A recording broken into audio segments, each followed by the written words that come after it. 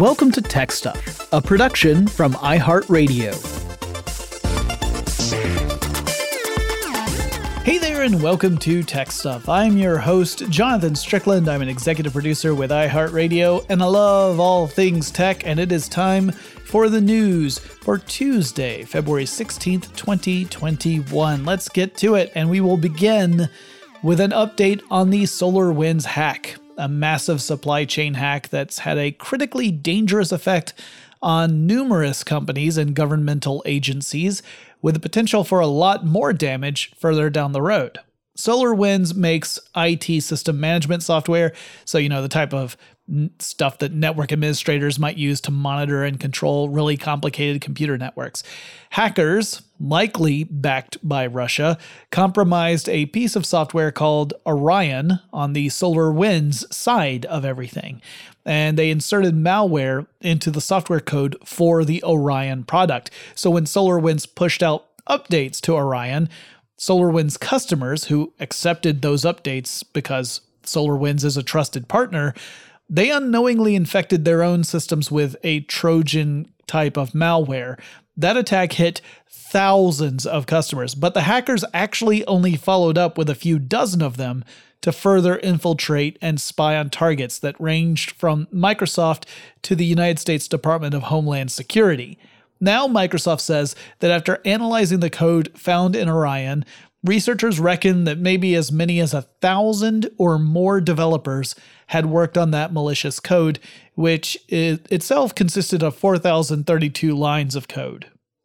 Now, more than 1,000 developers, that is a truly huge endeavor, something far beyond independent hacking groups. Microsoft President Brad Smith indicated that this sort of attack was new to the United States, but Russia had previously employed a similar approach in cyber attacks on systems located inside the Ukraine.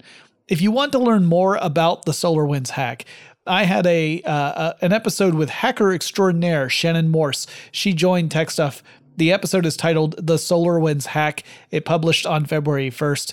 And Shannon and I explored the scope of the SolarWinds attack and what it all actually means. Spoiler alert, it's not good. And now let's switch to a collection of stories that I like to call Eat the Rich. And we've got some more updates on that story of Wall Street bets and the GameStop stock, this time looking at how the United States government is getting involved. So, quick refresher, some hedge funds decide to short sell shares of GameStop. That's when you borrow shares of stock, you sell them at whatever the current market value is for that stock, then you buy back those borrowed shares so you can return them to the original owner, and what your hope is that the price of the shares will drop so that you make money on the deal. So let's say you sell some borrowed stock for $20 a pop and you buy it back when it's at $10 a share. You just made $10 a share as you return the stock to the person you borrowed it from. But a group of independent investors, day traders, communicating on forums like Reddit and a subreddit called Wall Street Bets, decided to foil this plan by buying up GameStop shares and encouraging others to do so. Now that pushed the price of the GameStop shares up, not down. Then you had hedge funds freaking out because they were going to be obligated to buy back those shares. They have to in order to return them. And now they would have to pay more money than they made when they sold off those borrowed shares. And the Wall Street Bets folks kept buying up more stock as soon as it would become available, which pushed the price even higher, creating a short squeeze. It hit a high of around $483 per share. This was well above the $20 a share that it was at before all this happened. And that share price has actually settled off quite a bit. Right now, as I record this, it's around $52 per share, but that's still more than twice what it was when all this started. And the U.S. House of Representatives wants to talk to a few people about everything that's been going on. Among those people are Steve Huffman, the CEO of Reddit, and Vlad Tenev, the co-CEO of Robinhood. That's an app that allows its customers, its users, to buy stocks through the app. And also they want to talk to Keith Gill, who has the online moniker of Roaring Kitty. He's been invested heavily in GameStop since back in 2019, and he posted about it frequently. The Senate also wants to get involved. They want to determine if there was any manipulation of the stock market going on here. But on the surface, that doesn't seem to be the case, at least not for the price to go up. Sure, there were independent investors all working together to buy up shares of stock, but that in itself isn't manipulation. In fact, the Wall Street Bets crew maintains that hedge funds that short sell companies frequently engage in activities that are specifically meant to devalue that company's share price. That seems to fall more under the manipulation umbrella. Also on the table are talks about Robinhood, which famously put a freeze on how many shares of GameStop users could actually purchase. And in some cases, they just stopped anyone from being able to buy GameStop shares at all through Robinhood. The House will examine if Robinhood broke any federal regulations in the process of that. As numerous media outlets have shared, a major hedge fund owns a significant stake in Robinhood, and the Wall Street Bets crew has maintained that the app is kind of part of a system that rewards the wealthy at the expense of everybody else. The U.S. Senate is also looking into the current state of the stock market in general, and the hearing in the House of Representatives should take place on February 18th, starting at noon Eastern Time. They'll also be streaming it live, just in case, you're interested in tuning in. Researchers with the Duke University School of Business published a report that an elite group of companies are responsible for more than half of all the revenue generated from the ocean economy. So we're talking about around 100 companies responsible for $1.1 trillion in revenues, or about 60% of all revenue from ocean-based economic activities. This is based off data that's actually a couple of years old, so it might even be more dramatic than that in 2021. Now, if you're like me, you might have had a pretty rough reaction to that news. I mean, that's an enormous amount of influence with a very small number of organizations. But luckily for me, the researchers provide a voice of cautious optimism about all this. One of the authors of the study has said, quote, "One of our biggest challenges is to sustain healthy ocean ecosystems as economic use increases and climate impacts accelerate. This study confirms that a relatively small number of companies will be central to this challenge and have a real opportunity for leadership." End quote. So with that perspective, you could argue that it's actually easier to convince a relatively small number of companies to make some big changes that could have enormous benefits for millions.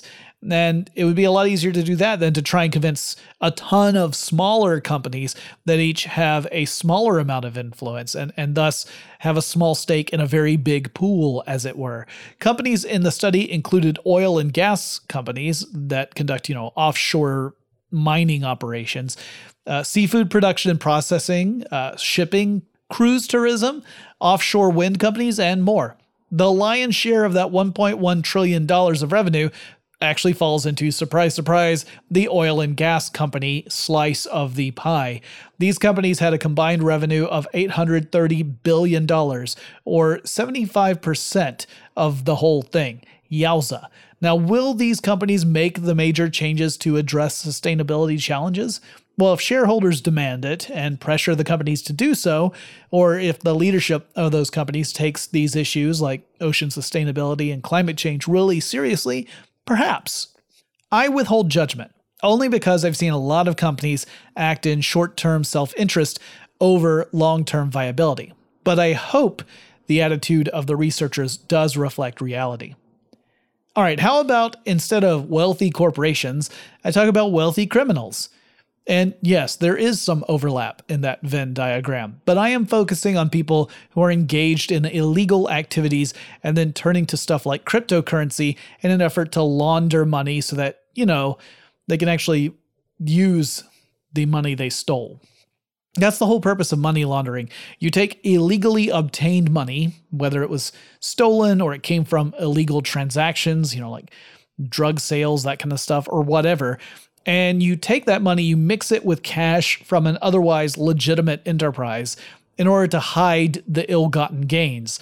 Now, this gets pretty tricky if you're talking about truly large amounts of money because regulators notice that kind of stuff. If a humble business, let's say it's literally a launderer, were to rake in, 100 times more revenue than it normally would, That might raise some eyebrows. But anyway, an analysis company called Chainalysis published a report recently saying that 55% of all the money laundering happening with cryptocurrency can be traced to just 270 blockchain addresses. Beyond this core group of 270 blockchain addresses, you've got another 1,500 addresses or so that is responsible for 75% of all money laundering in the cryptocurrency world. Now, this kind of concentration of laundering could pose a big problem for the baddies out there, because with a bottleneck in cryptocurrency processing, law enforcement agencies around the world can narrow their focus on some of the most active addresses to identify and go after groups of criminals. And if cryptocurrency exchanges detect that they could be targeted for investigations, they might actually take more proactive steps to enforce anti-money laundering policies against users and shut down criminal activity ahead of official legal action. One of the things you learn when you start looking into big money criminal enterprises is that crime does pay, but it can sometimes be really hard to cash out without getting caught. Over at the New York Times, journalist Cade Metz has written an incredible piece about a movement that has really taken hold in the tech space, particularly among leaders in Silicon Valley. The piece is titled Silicon Valley's Safe Space, and it's about a blog that was called Slate Star Codex. Getz explains that a psychiatrist named Scott Siskin, who used the pseudonym Scott Alexander, created the blog and used it to write about a lot of big topics. As Getz says, quote, "The blog explored everything from science and medicine to philosophy and politics to the rise of artificial intelligence," end quote. Now, I recommend reading the whole piece over on the New York Times. It's really well done, and I just want to give a kind of general overview without diving too much into the piece. Much of it focused on a school of thought that many of the leaders in Silicon Valley have been, following or subscribed to. It's called rationalism, which sounds, reasonable, right? I mean, rational's in the name. Ideally, the philosophy examines issues with a sort of scientific approach. The goal is to gain an understanding of issues and solutions using a rational line of thinking. But there's a tone that starts to pop up in rationalism that I personally find rather troubling. And it's a tendency to overlook consequences of certain actions or policies. I detect a tendency for privileged people to ignore the effects of their rationalism on those who are not part of that privileged class. Free speech is frequently cited as a critical element of rationalism, but there also seems to be a failure to address a problem I see, which is that those who have the strongest platform from which to speak freely are those who already enjoy a great deal of privilege. In other words, if you aren't one of the lucky few who are privileged, then freedom of speech doesn't mean as much because you aren't given the same platform that allows you to, get your message to be heard. You aren't elevated and your volume isn't amplified the way the folks who do belong to that class experience. Now, you can probably tell I'm not totally on board with rationalism. I respect a lot of what it's about in theory, but I also have fundamental problems with it in practice. And it's kind of why when I talk about critical thinking, I tend to pair it with compassion when I advocate it to you guys, my listeners. I find that compassion without critical thinking, that's terrible. It leads to bad decisions. It leads to magical reasoning. If you don't allow critical thinking and you just follow compassion, you're going to make some bad choices. But I find that critical thinking without compassion leads to decisions that can have really negative consequences for a lot of people. And Getz does a pretty good job of handling this matter with a very objective point of view, particularly considering that Getz himself became the target of harassment as a result of this journalistic endeavor he pursued. So if you find my own perspective frustrating because of my own point of view, you should really read the original piece because there's a lot in there, including the way that various leaders have treated the concept of artificial intelligence. And our AI really does pose some significant challenges from an ethical and existential point of view. So highly recommend you check it out. Okay, we have some more stories to get to, but first let's take a quick break.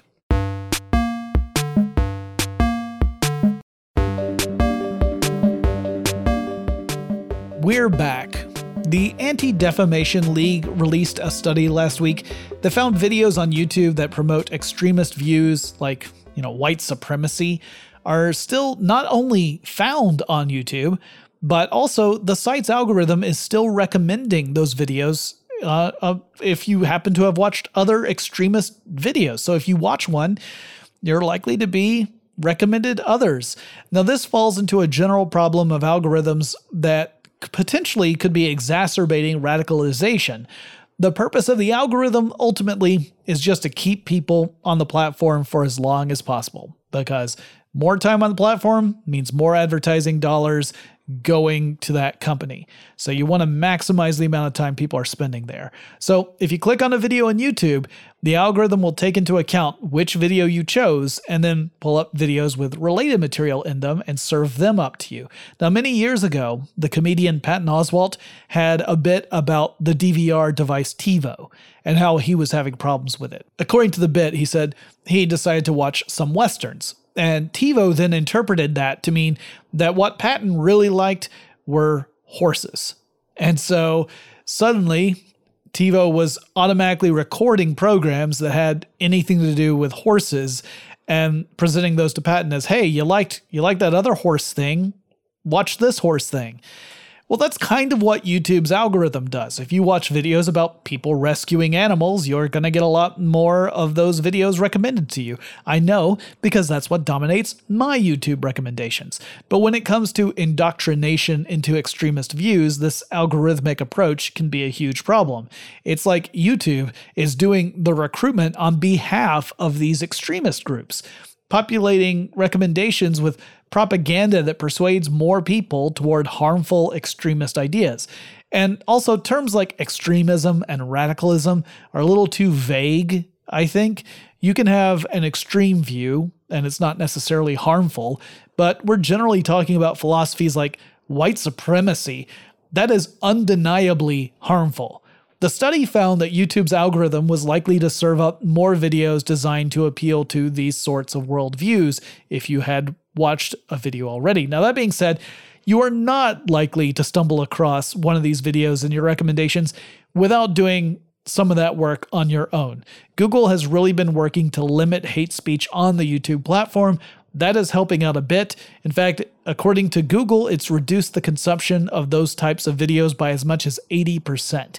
But if you actually do seek out the videos, then you can find them, and you might find that YouTube starts recommending more of them to you, and that remains a problem. I hope to do a more thorough episode on this general topic in the future, and I have a special guest in mind who might help me talk about it, so stay tuned for that. Parler, or Parlay if you prefer, has returned. The social network ostensibly dedicated to free speech, but effectively the place of refuge for the far right of the political spectrum online, was homeless for a while. That was after Amazon Web Services booted the company from their servers. But now the site has a new host, a company called Epic, EPIK, that's also known as a harbor for other far-right websites and services that have had trouble, finding a home elsewhere. While those who have existing Parler accounts can access the site, the messages that once populated the forums before Amazon evicted them, those are not yet back. So those who are already members can go there, they can start, posting in forums again, but they can't access older threads. Parler in general has had a lot of changes. Researchers were able to scrape tons of data off of Parler before it was banished, and there is no shortage of critics who will say that the company has proven to be extremely careless with user information. So a lot of people say that Parler is kind of a doxing tool all by itself. The former CEO, John Matz, has said that Rebecca Mercer, who provided much of the funds to launch Parler, fired him earlier this month, and Mark Meckler, best known for co-founding the Tea Party, is now serving as interim CEO while the company seeks out a permanent one. It's too early to say if users are going to return to the site in droves or if they will have migrated to other services. And I guess now it's time for me to talk about Clubhouse. And I'm sure most of you have heard about it, and a lot of you may have even used it. Me? Not so much. Not cool like that. But Clubhouse is an app that launched last March. It's an app that was created by Paul Davison and Rowan Seth after they tried to make a podcasting app. And it's really blowing up now after lots of early influencers and celebrities embraced the platform. Now, I'm still the grouchy old man who hasn't joined in, but the app creates audio chat rooms, which just makes me think of the old party lines you used to see advertised about all sorts of stuff back in the 90s. And you use the app to log into, various chat rooms. You can bounce around if you want, and you're able to converse over voice with other users about all sorts of things. And some of those users include famous people like Lindsay Lohan and Elon Musk. And the topics of conversation can be really broad, with some rooms dedicated to celebrity gossip. Some might be dedicated to quantum physics. It's pretty wild stuff. It's an invitation-only platform, and I've never received an invite, which is not a complaint.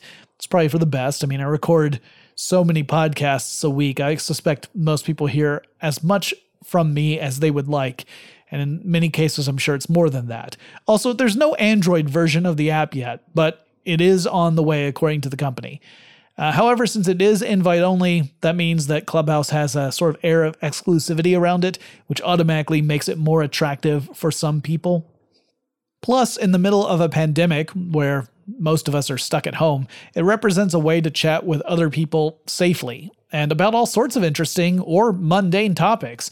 Everyone wants to be in the club they can't get in, I guess. I don't know. It all sounds kind of stressful to me, honestly. I think I'd mostly end up just being quiet there, believe it or not. So an invitation is wasted on me. If you have an invitation, give it to someone you think would get the most out of it, I guess is what I'm saying. The fact that you can just go in there and talk with folks has already led China to say, hey, we don't want that here. Because the Chinese government cracks down hard on any form of communication that is outside of its own authority. And Clubhouse is also already at the center of other conversations about exclusion, harassment, misinformation, the sort of stuff that we see on all social networks, really. I'm not saying it should come as a surprise that it's over at Clubhouse too. It's an issue that has been problematic for every platform. Now, there have been some pretty nasty stories about bullying over at Clubhouse, but I think every social platform faces these issues. It's really how they respond to those problems that's worth talking about. And Clubhouse is still in the process of formulating its strategy for that, like getting moderators and that kind of thing. I imagine all that is going to have to change soon. It's going to have to be less loosey-goosey. But I'm sure I'll also do a full episode about Clubhouse in the future, so stay tuned for that as well. Several financial institutions are now joining initiatives in which they will share intellectual property in the form of patents, all in an effort to avoid patent trolls. This stems from a recent lawsuit in which a company called USAA filed a patent infringement lawsuit against Wells Fargo and won the case. They received a reward of more than $300 million for a pair of cases, actually. At the heart of the matter was an innovation in which bank customers can deposit checks by taking a photo of the check with their phone and then using their banking app to transfer money to their accounts, something that a lot of banks do these days. Now, the whole story behind that is actually pretty complicated. There is a company called Mitek, which Wells Fargo uses for its mobile deposits, and USAA both holding patents related to mobile deposits. So you had Mitek with some patents, USAA with other patents. They got into a big legal battle. They settled out of court. They retained the rights of their patents, and now USAA is going after other financial institutions. So the repercussions have encouraged a lot of financial institutions to enter into a sort of open source agreement to share IP in an effort to protect themselves against patent infringement cases.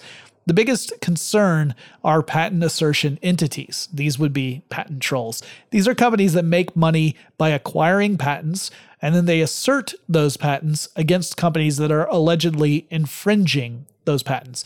Just a quick reminder, a patent protects an invention of some sort. That invention can actually be a process, not necessarily a thing.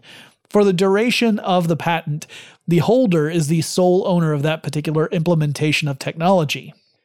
If you want to use that tech, that approach, you either have to figure out how to build something else that achieves the same end result, but doesn't use the same process as the patented technology, or you have to strike up some sort of deal with the patent holder and thus license the technology.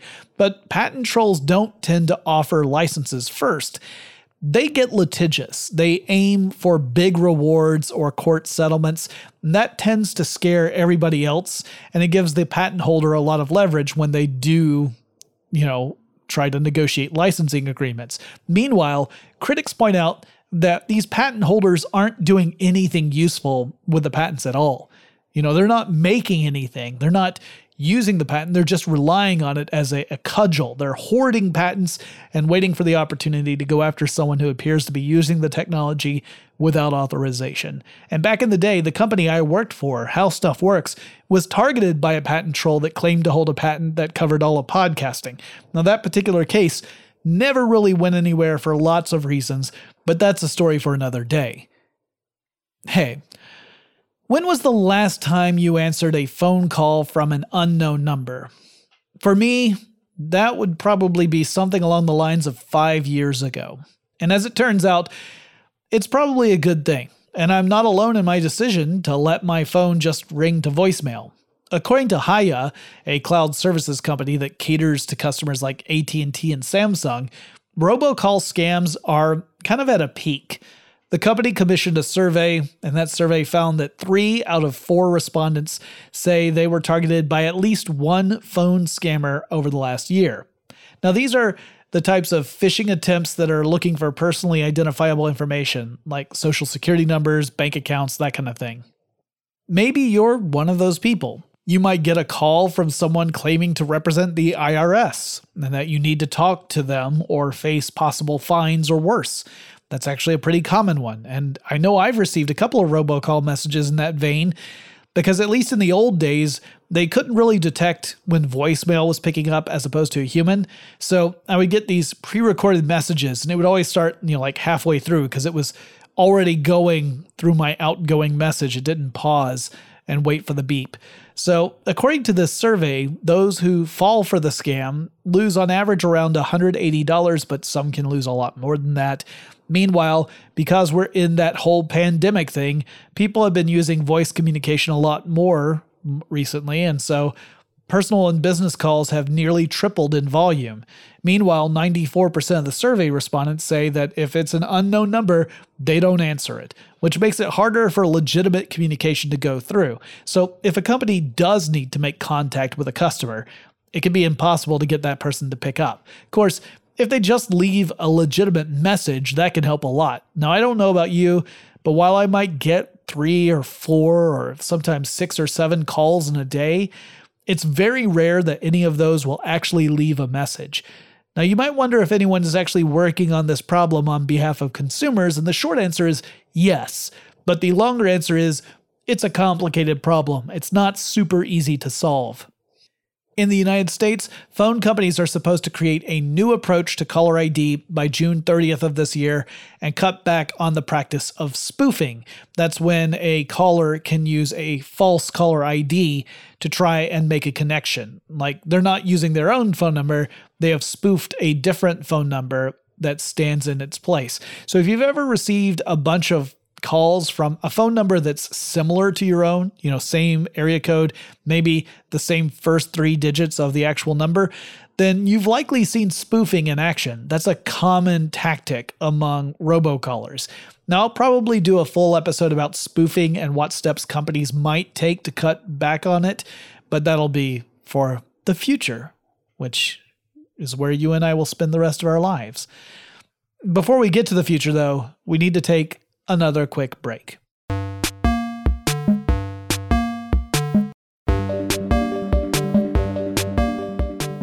Let's talk about some of the dangers of relying on cloud-based services. Now, sometimes the cloud providing those services can go down, and then you're at a loss. And this is one of those scary things that CTOs have to consider. Do you keep all your systems on premises, or on-prem, as the cool C-suite folks say? Or do you offload some or maybe all of those services to cloud-based platforms, and then you rely on other companies to provide a more robust and redundant system that you can rely upon? Now, ideally, cloud services should be just as, if not more, reliable than on-prem systems. But sometimes stuff goes wrong. Last Friday, stuff went wrong for Notion. That's a company that provides cloud-based project management services.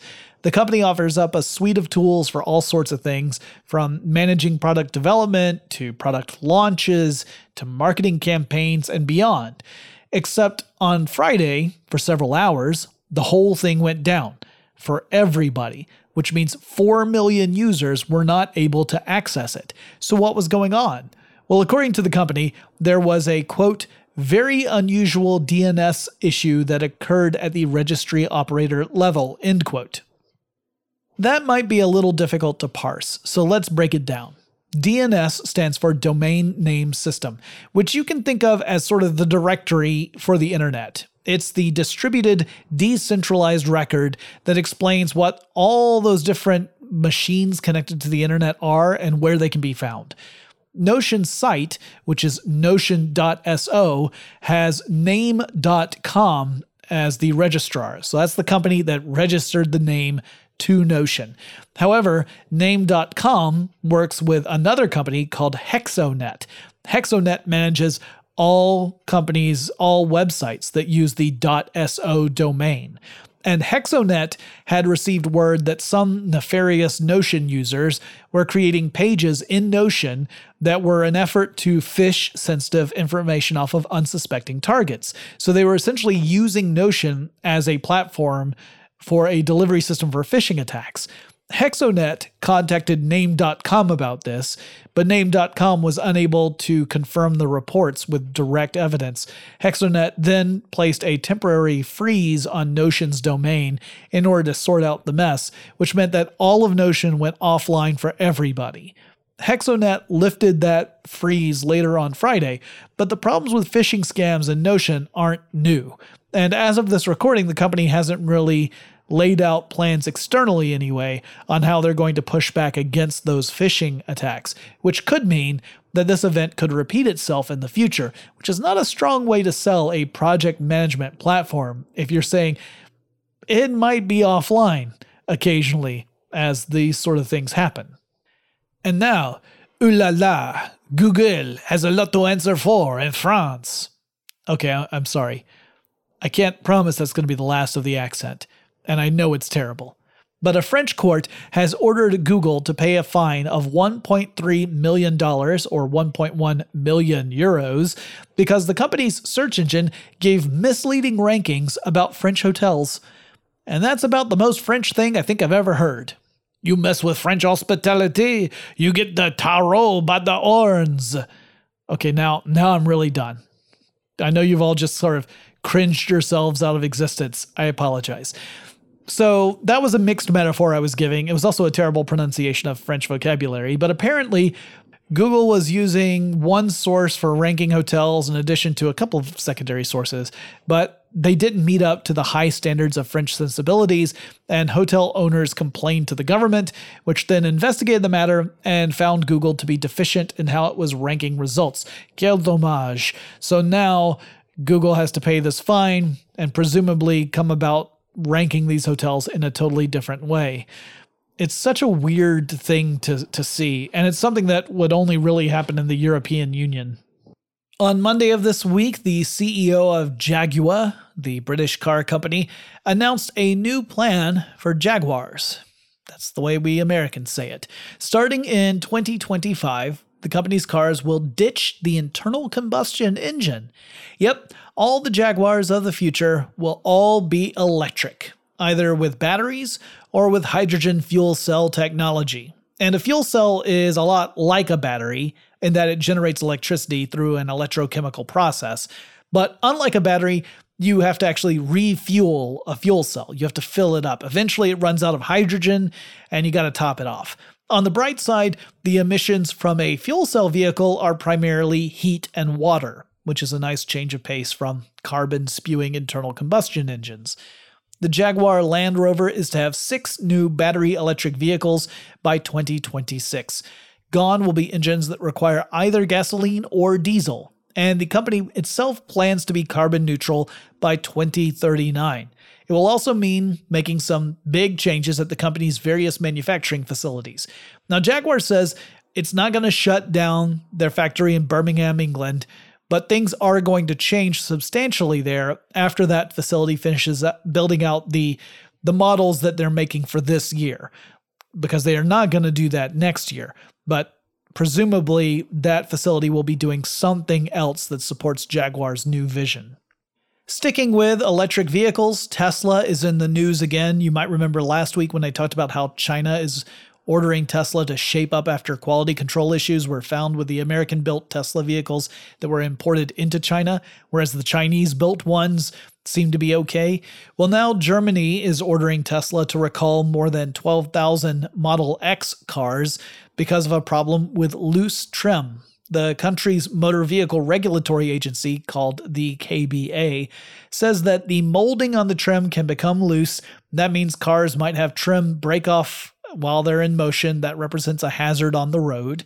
And the recall is for cars that were manufactured between 2015 and 2016. Tesla had already recalled some 9,000 Model X vehicles in the US for a roof trim issue. No word if it's the exact same thing. And in January, the NHTSA urged Tesla to recall more than 130,000 vehicles because of a problem with the touchscreen interface. That acts as the screen for the rear-facing camera. It's also the way you control important stuff, like if you want to defog the windshield. So it could pose as a safety hazard if that fails as well. According to The Verge, Microsoft is quietly testing its xCloud service through a web browser. With xCloud, people who have an Xbox Game Pass are able to access their games in that pass through a browser now, playing a cloud-based version of the game through the browser itself. That's sort of cool. You would need an Xbox controller connected to whatever device was running the web browser, and then you're off to the races, particularly if you're playing Forza. That's a race car joke. The Verge reports that as it stands, it looks like the service is going to be limited to browsers that are built off of Chromium, so that includes Microsoft Edge and, Google Chrome. There are apps on Android that already allow Android users to access the xCloud services, but this would allow you to do it straight through a browser, not with a specific OS. The Independent reports that Facebook is working on a smartwatch with the goal of launching it in 2022. Now, as you might suspect, such a watch would lean heavily on integrated services from Facebook properties like Instagram, WhatsApp, and Facebook. There's also evidence that it will have some fitness tracking capabilities and integration with some big fitness companies like Peloton. Now, the design incorporates a cellular transceiver, so assuming that's in this smartwatch, you would be able to use the watch to send and receive messages without necessarily having to pair it with a phone or anything like that. Now, considering Facebook's reputation with user privacy and leveraging user information to serve ads to those people, I would personally be a little bit reluctant to strap on a smartwatch that's monitoring stuff like my heart rate and my sleeping patterns. Because next thing you know, I'd be getting ads for exercise equipment and lavender-scented masks and stuff. I mean, at least I would if I were still using Facebook, but you get what I mean. Can Facebook create a must-have piece of technology? Well, the company has tried in the past. Things have not really worked out so well. The Facebook phone is one of the legendary flops in the tech world, and smartwatches have frequently fallen short of expectations, so we'll have to wait and see. And that wraps up the news for Tuesday, February 16th, 2021. I hope you guys are doing well. You'll get another typical episode of Tech Stuff tomorrow. Hope you guys are looking forward to that. Should be interesting. It'll definitely keep you awake because it's going to be about coffee makers. That's a little teaser for what to expect. Well, if you have any suggestions for future topics of tech stuff, you can let me know by contacting me on Twitter. The handle is TechStuffHSW, and I'll talk to you again really soon.